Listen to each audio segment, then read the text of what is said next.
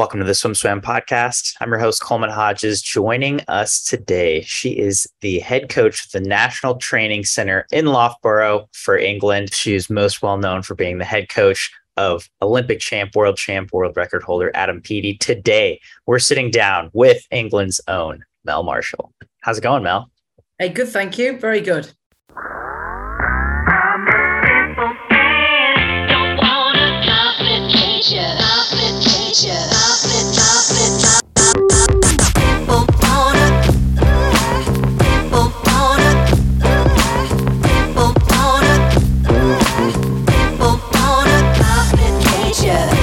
You're in Rome right now at the European Championships. You're kind enough to take time out of your nap time between sessions to sit down and chat with us. I have to ask first off, is it weird being at a major championship meet without Adam? Yeah, I mean, the weirdest one for me was probably at Commonwealth Games, because I was the head coach for the Commonwealth Games. And my favourite part about being as a coach is the last walk down that you do with them. And so I love that bit. I'm always like, yes, this is the good bit. And that was the first time I've probably not walked him down to a competition in terms of that arena since 2014. So that was really strange.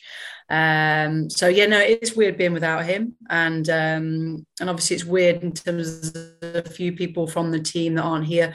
They decided just to do the 2 meets this summer, so we're probably at 60%, but we're doing really well and we're battling hard, and there's loads of learning happening in terms of going from 1 meet worlds into Commonwealth Games and then bouncing on to European. So in answer to your question, yes, it is weird, but we're soldiering on.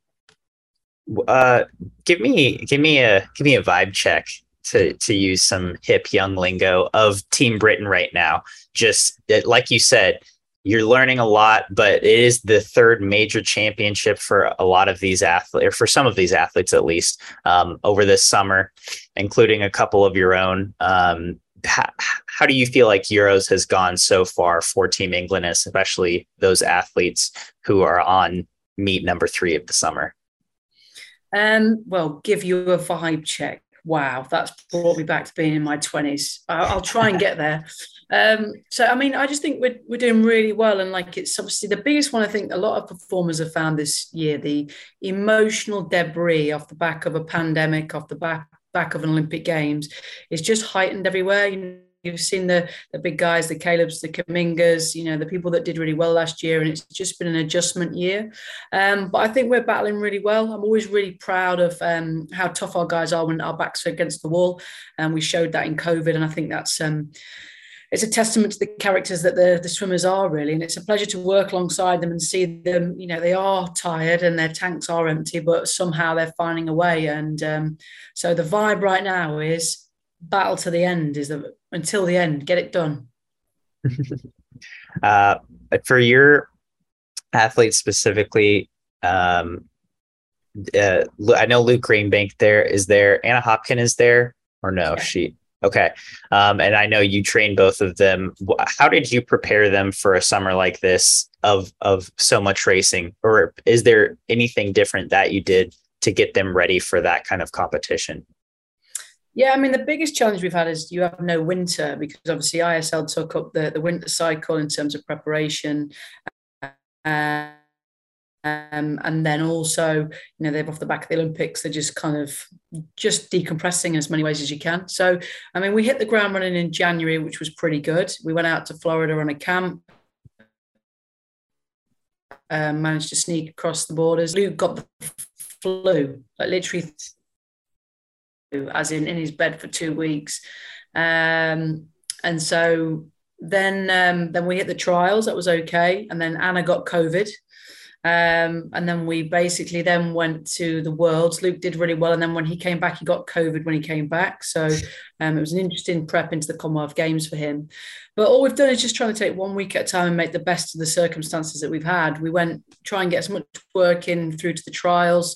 And then as much work as we could in early. We went to Tenerife on a 3-week camp into World Champs, and then straight off World Champs, back up again for 2 weeks, then back down and try and bounce from one to the next. So it's not a normal year.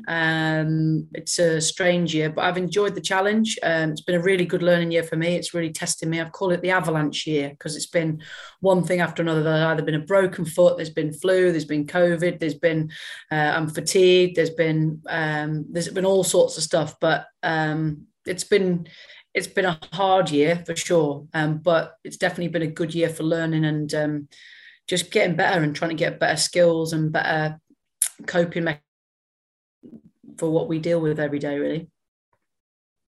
Yeah, let's talk about that broken foot, because I'm guessing as a coach that was something that was a unique situation. You have this guy who's coming off defending his Olympic title. He's heading into world champs and comm games as the heavy favorite, and then he has to deal with this injury. He goes to the comm games looking good in the 100 breast, and then doesn't make the podium, and then gets that 50 breast title coming back from that. What were your takeaways from Adam's swims at Commonwealth Games, especially after coming off that injury? Yeah, I mean, I think the big thing with the injury was like, obviously after the Olympics, he had some opportunities that you've got to take in terms of like commercially, and you only get this journey once, and the exposure was high. So he did that. That was cool. Then we went on camp and he was in a good place. And then we got to the trials and I was like, oh, he's in better shape than I thought he was. And I could hear him. In my mind, I'd be like, I want to go dancing and doing all that every winter cycle. So then we got in a good space for the trials, and then we went on camp, and then we started to cross over. So we'd worked really, really hard physically and emotionally to get into that space, and went on camp to Tenerife, and I was like, we've crossed the threshold where I could see him starting to deliver stuff at a level that was going to probably sit him in 57 shape towards the summer. Mm-hmm. And we had 1 week left, and I was like, right, just 1 week. And then he rattled his foot, and I was like, oh, mate, nightmare. And then we got the x-rays and all that sort of stuff. And it was like, it was in a place whereby if you don't protect it or don't let it heal, it would have limited his range forever. So we had to go, it was a tiny little, minuscule little break, but the place where it was, there's no circulation. So we literally had to just take 1 week at a time, and he was rattling around in a boot and then on a ski erg and in a canoe and everything. But ultimately, the bottom line of it is, as entertaining as that is, it doesn't prepare for long course racing. That off the back of no winter. And it's really simple. It's like not enough time to prepare, broke your foot, not enough time to prepare. So there's only so much you can do in that space. And he's a warrior in terms of like the way he came back in that 50 was great. And, you know, it was just back to basics and back to just being aggressive and just getting it done. So, but just didn't have the training capacity in his tank to survive 3 swims in a long course space. So, but he's having a break now and refreshing, and then start the year in September rather than starting it in January, I think is probably the answer, really. He had mentioned that for the last couple of years, how whatever time span that was, he hadn't had that spark or motivation that he had felt before.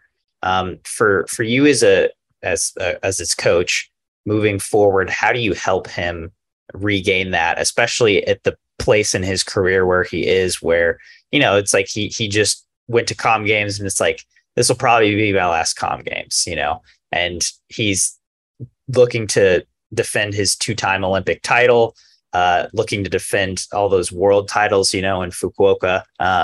He's at a unique place in his career, somewhere not many people get at all. So how does that differ in terms of you helping him get motivated versus maybe, 4 years ago, before there was this pandemic and before there was maybe so much, I don't know, before he had added so much to his resume? Yeah, I mean, I think there's a couple of things. I think the first thing is, for when you're at that stage of your career, you exchange motivation for discipline, because the motivation gets you out of bed, but the discipline keeps you on the right track, keeps you doing the boring things, the things that you've been doing for 10 years. And I always try to explain it to him like a fighter pilot. Like, when you're up in the air and you're fighting and you're going at speed, that's the fun bit. But it doesn't mean to say that you can't still go through the procedures that are required, the safety checks, the boring stuff. And that needs to be done every time you take off. And so it's just making sure that he keeps the discipline around the edges on that so that he does the safety checks. And that way the plane will go up and fly. And for me and him, in terms of obviously we've worked together for like 14 years, we've always had to manufacture motivation in some ways because he achieved so much year upon year. So you really have to force yourself to ask for more, ask the team for more, ask him for more. And that won't change. The most important thing for him moving forward is he has to be connected to his why. He needs to know what his moral purpose is, his business purpose, and his performance purpose. And as long as he's really connected to that, this next 2 years will unfold how he wants to unfold it. And for me, I can't own that. I can't own that piece. I know what my moral purpose is, my business purpose, and my performance purpose. But he needs to make sure he knows what his is. If this is the last 18 months of his career and this is how he wants to see himself out, he needs to know what his why is. And that will be the most important thing for us over the next 18 months. When he's going through those boring discipline checks that you can't avoid. To be high performance long course swimming, you can't avoid the boring stuff, the meters, the winter, the dark mornings, the dark nights. And it's just through those times you need to really know what your why is. And for me, my why is, this athlete is one of the most amazing athletes on the planet. And I still think there's just that little bit more and we should just try and find it. But he needs to know his reason why. And that's what this time off's about, and just reflecting. And this year will have helped him understand that. And yeah, and as long as we have that, we can look back with no regrets because we've given it 110% the whole way from start to finish.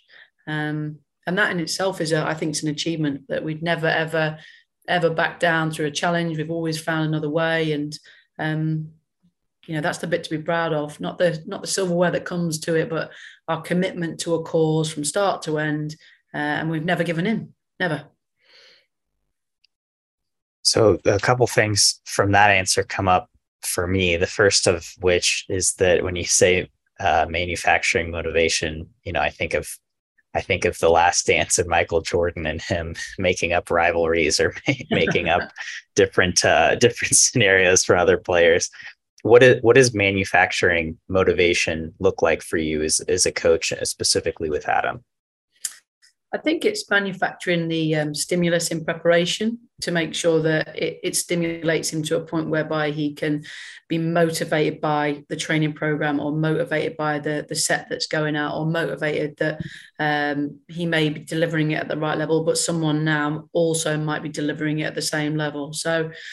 And it's about manufacturing and just looking at what we have with Adam is a large amount of information, a large amount of facts. And we've gathered that even more over this last year.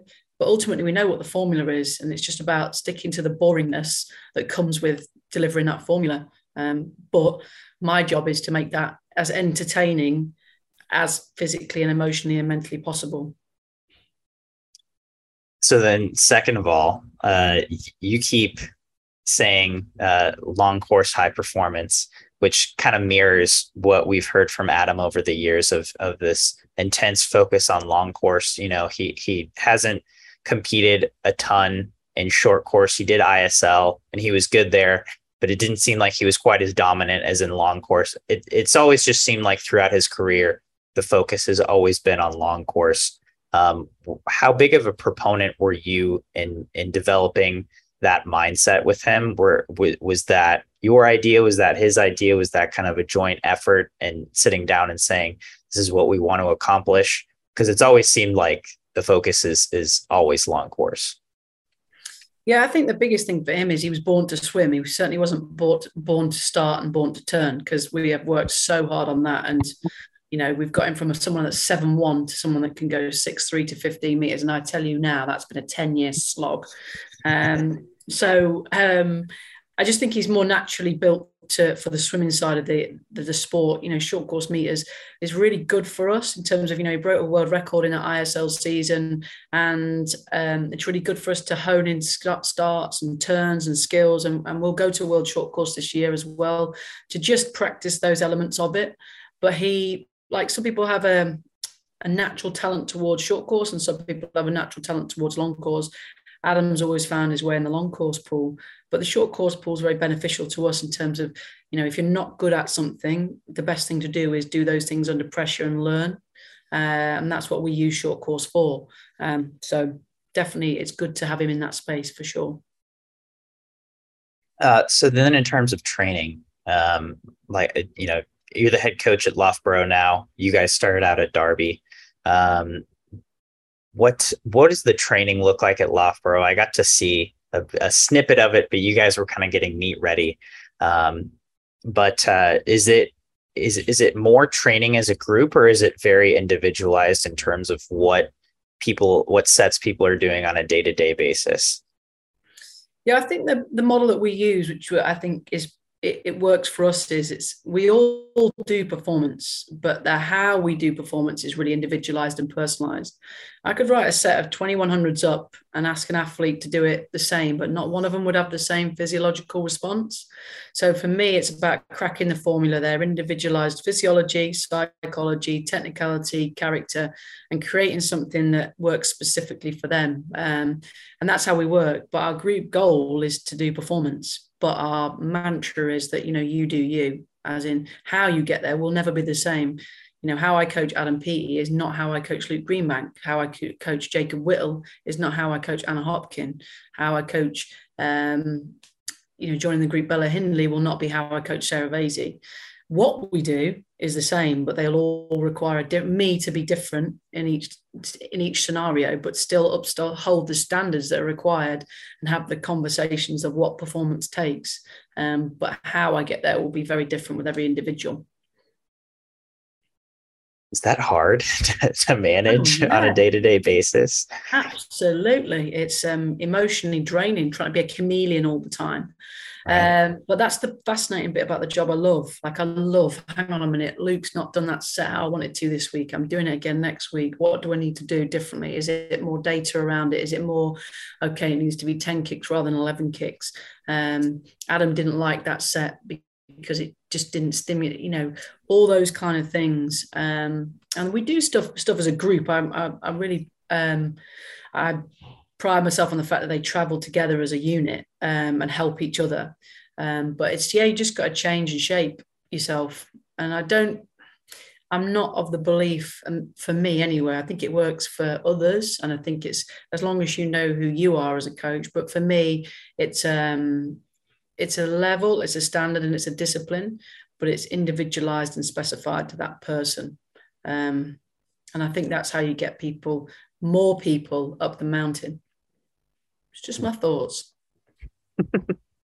Just your thoughts. Just if you're tuning in just now, just Mel Marshall's thoughts. Just my thoughts. Me and you, you in the morning, me in an afternoon, just having some thoughts.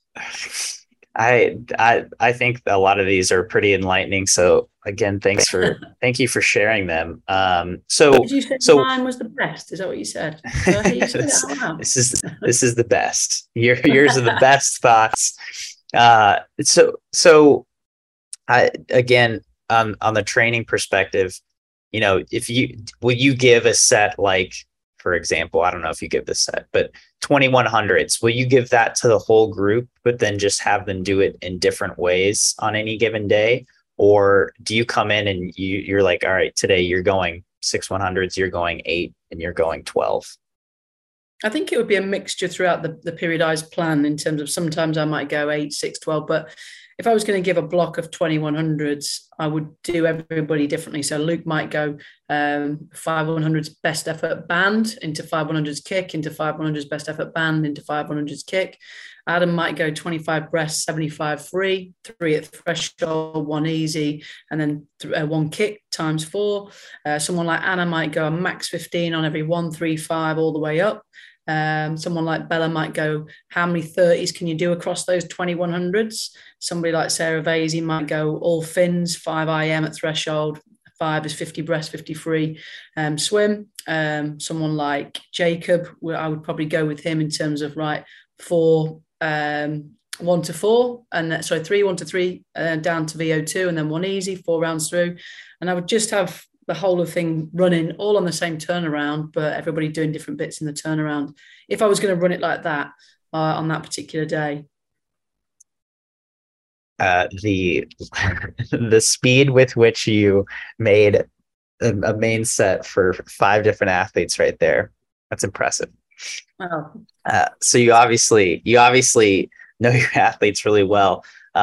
Coming to that national center from Derby, was there a big difference? Was coaching that group of athletes a big change from the group of athletes you were used to coaching at Derby? well, the pool was certainly different because, I mean, I'm talking to Asker and I'll be able to show the quality of the pool that we were in before Rio. But yeah, I mean, I brought a few athletes with me. So Luke had already started to join in Derby. He'd come from a little club in Cockermouth, and Adam and Sarah. So the biggest difference, obviously, was in terms of the other athletes that were already quite established in the centres, and the bigger amount of staff. So yeah, it was a big change, and there was a lots of changes for me in terms of personally going from a community-based program to a professional governing body, and how my role changed. So there was lots of moving parts, and it was an interesting part of my journey, certainly as a coach. And I found that quite difficult in the first 2 years, just managing, because I call it as I used to work on a speedboat and I was in charge of the speedboat, even though it had holes in the speedboat. But I was on a speedboat, and then you kind of step onto an oil tanker. And so the oil tanker can go longer and can work better, but ultimately navigating the oil tanker and shifting it around can sometimes feel a bit slow. Um, so that was the big change for me, and I had to learn and adapt quite quickly on that. But it's a I was from Loughborough myself, so I studied there, and I was in the university program to start with. Then I went into the national centre because they're two separate programs. And now obviously I head up the national centre program. So but it was a big privilege in terms of it's one of the best jobs in the country, and I felt very privileged to be given that opportunity. And I this sounds really geeky, but I absolutely love my job. I don't feel like I've worked a day in my life, because I'm just like swimming, swimming, swimming, buzzing and buzzing and buzzing. Sad, isn't it? But I love it. So it's all good. When uh, when you decided to transition from swimmer to coach, or maybe there was some time in between there where I don't know, you worked on a speedboat or something. When you decided to become a coach, was that a goal of yours, or something like being a national center head coach a goal of yours?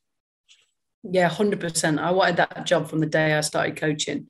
Um, but I wanted to do it properly. So I really wanted to go back to a club and earn my stripes and just learn everything I needed to, because having been an athlete, I felt the responsibility of making sure that I was fully equipped to support people in that top space. And so for me, I wanted that job from as soon as I started coaching, really. But I wanted to earn that job and wanted to go about it the right way. Um, but I actually found myself in coaching by a little bit by chance, because when I retired from swimming, I wanted to be a PE teacher. So when I was at university, I'd done loads of coaching or teaching other sports like hockey, football, with kids with disabilities. So I'd had a massive experience with coaching, but just not in swimming. And then I used to, as an athlete, you go to these star athlete things, right? And you would be the star athlete for the afternoon, but you'd often turn up to these places with just you, three volunteers, four lanes, and like 90 children. And they were like, here they are, 6 hours. So I was like, I quickly had to learn, how to kind of entertain and educate and keep these people occupied. And then I needed a job when I retired from swimming. So I applied for two jobs that were near enough so I could finish my university degree and travel and get some money. The first job was at a club that wouldn't give me an interview. And then this job was available, and they took a chance on me, and I took a chance on them. And then from literally 1 week in, I was like, this is it. What have I been missing? And funny story, when I went to the job interview for the Derby job, I didn't take any money with me by accident. And I had my suit on, and basically I couldn't get out of the car park. And I didn't want to make a bad impression and go back into the interview panel and say, can I borrow £2 for the car park? So I had to beg in the street to get the £3 off somebody to get out of the car park to leave. So that was my story about my interview for that. It's easy to get £5 out of someone when you're in a suit, though. It took about two people. You're in a swimsuit. Lesson Yeah, learned. absolutely. Nice. Wow. Uh, that's impressive, Mel. I've never heard that one before. So then when you Yeah, started but it was a coaching, proper suit, not a swimsuit. okay, a proper suit. That's Yeah, a not a little more swimsuit. surprising to me. Yeah, not a swimsuit for the interview. Maybe they think you're more credible in a Yeah, suit. maybe. Yeah, maybe. That's interesting. So you start coaching and at this club team in Derby, and then what about that takes you, or what about that makes that goal of being a head coach on the at a national team center really a reality for you? What took you to that space? Well, I think for me, somebody told me that we couldn't have a performance program in the club that I was in, and that was just a red rag to a bull. So I was just like, basically, a load of people said, "Oh, you can't have performance in this club," and we were actually a feeder club, which we were supposed to feed into a performance center. But I just wanted to do a really good job for the kids that I was working with, and if they wanted to move, that was cool, and if they didn't, then that was fine. But ultimately, with me doing a really good job, everybody wanted to stay. So then performance, just got better and we started to win stuff. And then we just got on this cycle. But my whole goal was just, give the kids, because I was straight out of sport. I was just so passionate about giving kids the very best journey. And that's what we did. We just everything was just about having fun, and it was about getting better, and it was about having no limits. Like my philosophy in the program was that everybody can go to their Olympics, whatever that is. Now that might be to finish at 18 and have finished your swimming career and get your A-level results. That might be going to the regional championships. But the mantra was that you go to your Olympics, whatever that is. And I think that just kept people topped up. And then eventually we started to get some good results. And, when I went into the program, I had 12 regional qualifiers. And when I left, I had Adam, who won the Olympics. I had a kid who won the Paralympic bronze medal. I had 3 kids on scholarships to the States. I had 24 national medalists. I had, I don't know, I think it was 5 internationals at the time. And we'd done this from nothing. So, yeah, but once I started on that train of everything was getting better, I just wanted to prove myself. You can do it anywhere. And I wanted to prove that I could do it anywhere and that I was really good. And I think that served me well the whole way through. And for all those people that said you can't at the start, when he won the Olympics and the kid won the Paralympic bronze medal, I was just like, oh, I love being right. Even if it did take me 8 years of being angry at you, I'm right. Lesson learned. Mel Marshall can hold a grudge and she can Well, it's a prove life it. sentence. They've got a life sentence, I tell you. It's made my life hell. uh, at what point through this coaching journey at Derby did you think you would have an Olympian or a Paralympian or an Olympic medalist or a Paralympian medalist? Well, I think what was great about my early coaching days was I was a bit naive, but I just believed in anything was possible. And I think that rubbed off on quite an influential group of people. And obviously I met Adam. Most people I think know this story, but he came along to the session one time, and I'd met his best mate's mother through when I was getting my mortgage. She was like, "Oh, I've got a son that swims," and I was in that space where I just wanted some older athletes. I was like, "Oh, bring him along." And his name was Kyle, and he brought Adam. And I genuinely, no word of a lie, when I saw this kid come in with his hair down to the side, I was like, he's going to block me space. He's a big boy to not be able to do freestyle. And he was in the third lane with all the girls, like the 11-year-olds, and he was 14 at the time. But then I saw him do breaststroke, and most importantly, I saw him race doing breaststroke, and he was like a little animal. And then all of a sudden, his progression was quick. So in the space of 2-3 weeks, he would shift up a lane, and he started performing much better. And he was only training with us times a week, so just added a bit. And then I spoke at the when he went 59 for the first time. I spoke at the British Swimming Coaches Association conference, and I said in that conference, because he'd done 9 swims, 9 PBs that summer, and he just missed. And I basically said, this kid can go 57. and there was a little bit of the noise. The room made a noise, and then that was like, to me, I was like, right, I'll show you. And then, obviously in 2015, he broke the world record and went 57. And that year that he did that, I knew he was in 57 territory because the thing he was doing was just insane. I didn't think it was going to pop then. I thought it was going to pop the year after. I mean, that just blew my mind, that first world record. I was just like, I don't know what sort of life high that is, but that was a life high. And then he went 57 in the trials that summer, well, in the trials in the Easter. That is wild. His first summer of swimming. When was the first time he went 59? So in 20, let me get my dates right. I'm not very good with air admin. He went 59 in 2013.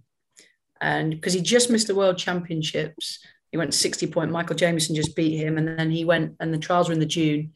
And then he went 59 in the summer, but obviously didn't go to the Worlds. And then he won Commonwealths the year after, going 58.6. And then obviously he went in 2015, he went 57 for the first time. Yeah, that is a heck of a progression. So you go to this eventually in 2016. You move to the National Training Center back at Loughborough, back where you competed. From being a swimmer to being at Loughborough to being a coach there at Loughborough, was that a unique experience for you? Did you really enjoy getting to come back home? Or did you were like, oh, I was kind of hoping to experience somewhere else, or did you really enjoy getting to go back to Loughborough? Well, I think we'd already, as a club, we used to go to Loughborough training quite a bit. We used the pool there a bit because Derby was travelable. And then when Adam got good and had a couple of good athletes, we used to get some time there. So it was almost like quite a seamless transition. And I think, if I'd gone straight into coaching at that level at Loughborough, I would have felt a bit weird in terms of straight up being an athlete. But because I'd done 8 years in a club, in a program, I'd got this kind of like, I suppose, this feeling of, you can put me anywhere now. It won't matter. I'll be able to cope and adjust and adapt. And that's how I felt, I suppose, when I went in there. And like I say, there was things that I found difficult, but again, I'm someone that tries to grow and get better at every scenario that I'm in. And, in terms of, you find your feet eventually, don't you? But I think those 8 years at Derby, learning how to deal with angry parents, learning how to deal with the politics, learning how to deal with not having enough funds and not having enough money, not having enough coaching staff, not having enough water time, pools being shut because somebody's taken a poop in the pool or whatever it might be, all those dramas. It does equip you for the next stage. It doesn't completely give you all the skills, but it certainly equips you for the next stage. Like, I mean, the dramas that I dealt with in that city club were in the space of like sometimes 2 months. Sometimes I couldn't even tell you the stories on here, fella. And you're dealing with it all on your own because all the people around you are technically volunteers. So you're just like, right, what's the procedure for this? This is a new one. Yeah. I've been a club coach for almost 10 years and not at that level, but I mostly, I don't have to deal with stuff because I'm just like an assistant who comes a couple times a week, which is great. And so I just hear all the head coaches telling me these stories, but being a club coach does not seem that easy. No, it's not. And I really feel for the community of club coaches within our country because it's really hard hours and the pay is not very good. And, I couldn't have done, my years at Derby. I was, at times 8 weeks without a day off. And I was 5 a.m. to doing the masters till 10 at night and trying to run a program that would produce performance at Olympic level. It was madness. And then, I had there was a guy, well, it's a long story, but basically there was a guy who was a builder and his son was really naughty. And I'd been on a course about managing conflict. And the course was basically ask questions, dilute the problem. Tell me more about that. And this guy is fairly big, accosted me in the corridor. And he was like, why have you thrown my son out? And I was like, brilliant, chance for me to exercise my managing conflict skills from this morning's course. Well, tell me why. And he just started shouting, and all the kids were like, well, what's going on down there? And then I just threw the course in the bin in the back of my mind and just shouted back at him. And then I just stood my ground. And I was just like, well, sometimes you just got to shout back, haven't you? Sometimes you can't always execute the cause, right? No, definitely not. So as a swimmer, were you this tenacious about performance as you were when you were a coach, or when you are a coach now? Well, I learned it over time. Like when I always worked hard, but when I finished my club days, I sort of I'd exhausted every kind of avenue. I always worked hard, and then I sort of went into playing soccer, as you guys call it, for like a year when I was like 18, and just dossed around really. And then I went by chance went to Loughborough University with a friend of mine. Tried the swimming program there, and I was just like, it was with Ben Titley and Ian Armiger then, and I was just like, if I come here, I will be fast at swimming. And so I just missed the Sydney Olympics, so I made the decision to move across. And it was just a university program then, and I was with Ben, and I was with Ben for 7 years actually in terms of coaching. Myself, James Gibson, Ian Hume, who's now coaching at university, Liam Tancock, Caitlin McClatchy. So I was with Ben for like 7 years, and it changed from a university into a centre. And then I went on a training camp with Bill Sweetnam in 2003, and that changed me forever. So I knew what working hard was, but he pushed me to another level, and I made this threshold change where I went from someone that was good to someone that was great every day. Now I know I didn't win the Olympics in 04, but I learned what it was to prepare at the level to be in a space to be the best in the world for sure. And I learned that on that camp, 7 weeks of 15 meters off every wall, going 38 seconds for every 50, even on easy stuff, heart rate above 190 in the warm up, the whole lot, shoes on doing fly kick, anything that was needed. We did it on that camp. And there was like, there's quite a lot of athletes on that space and actually a lot of athletes that have now gone into coaching after that. So that made me change as an athlete for sure. The Ben Titley coaching tree is growing every day. I mean, like half those athletes I think you mentioned are now, coaching at a very high level, right? Which is really cool to see. And but I was amazed when I came to Loughborough. I was amazed to just learn about how many of those athletes not only are coaches now, but were athletes at an exceedingly high level when in their own careers. So when you're preparing athletes to train or to get prepared at that high level, is it more about the physicality of what they're doing in training? Is it more about preparing their mental game, or getting them of the mindset of, hey, you have to be able to train at this level to get to a space where you can compete in an Olympic final for a medal?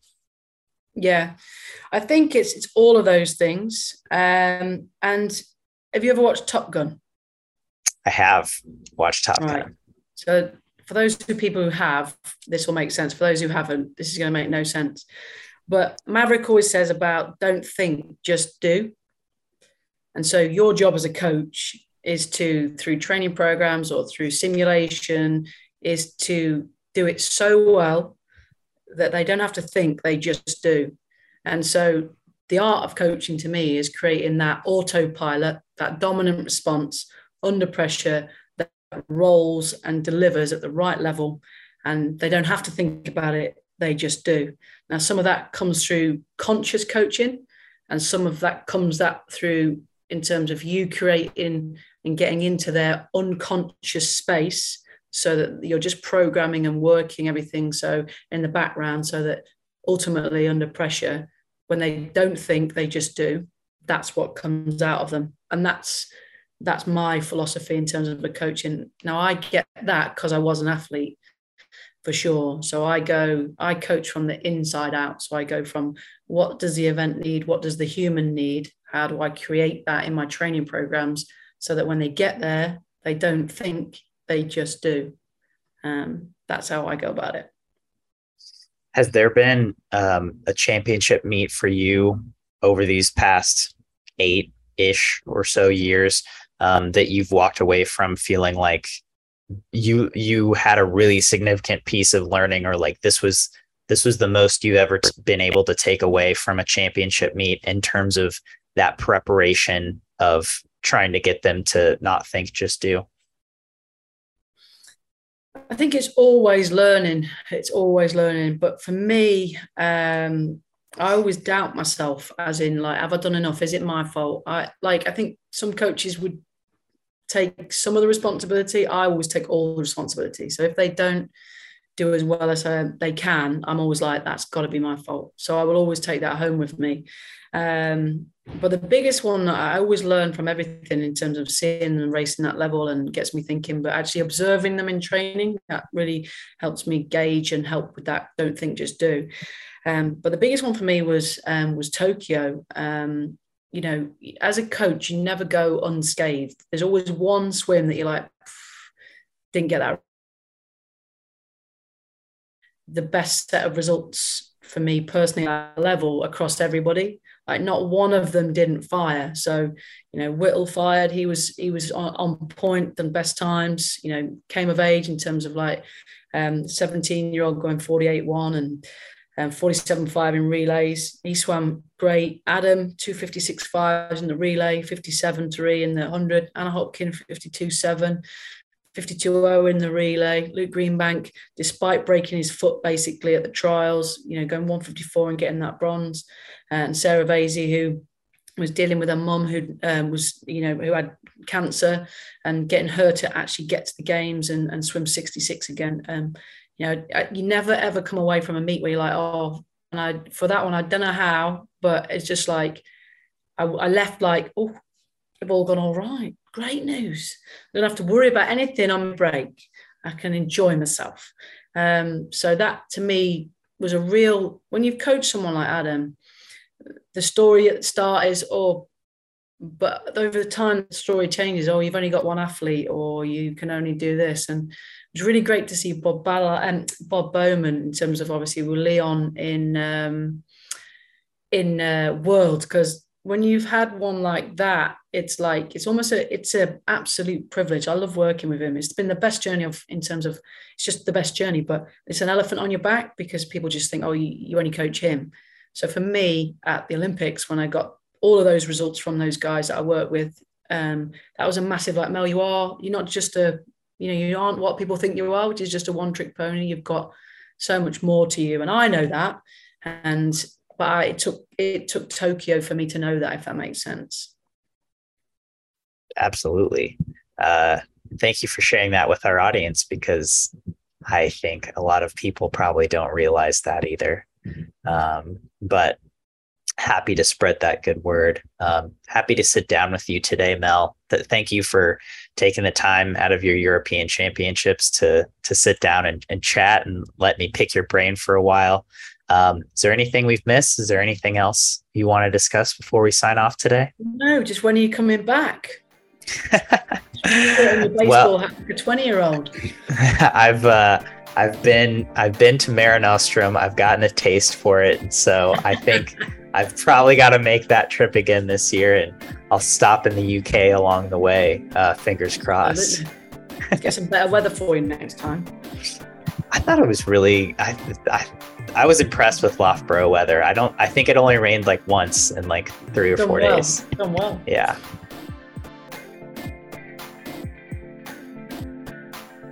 You've been listening to the Swim Swam podcast. Stay tuned for new episodes every week. You can take Swim Swam podcast on the go by subscribing on your favorite podcast platform. Look for links in the description below, and be sure to subscribe to our YouTube channel for more videos as well.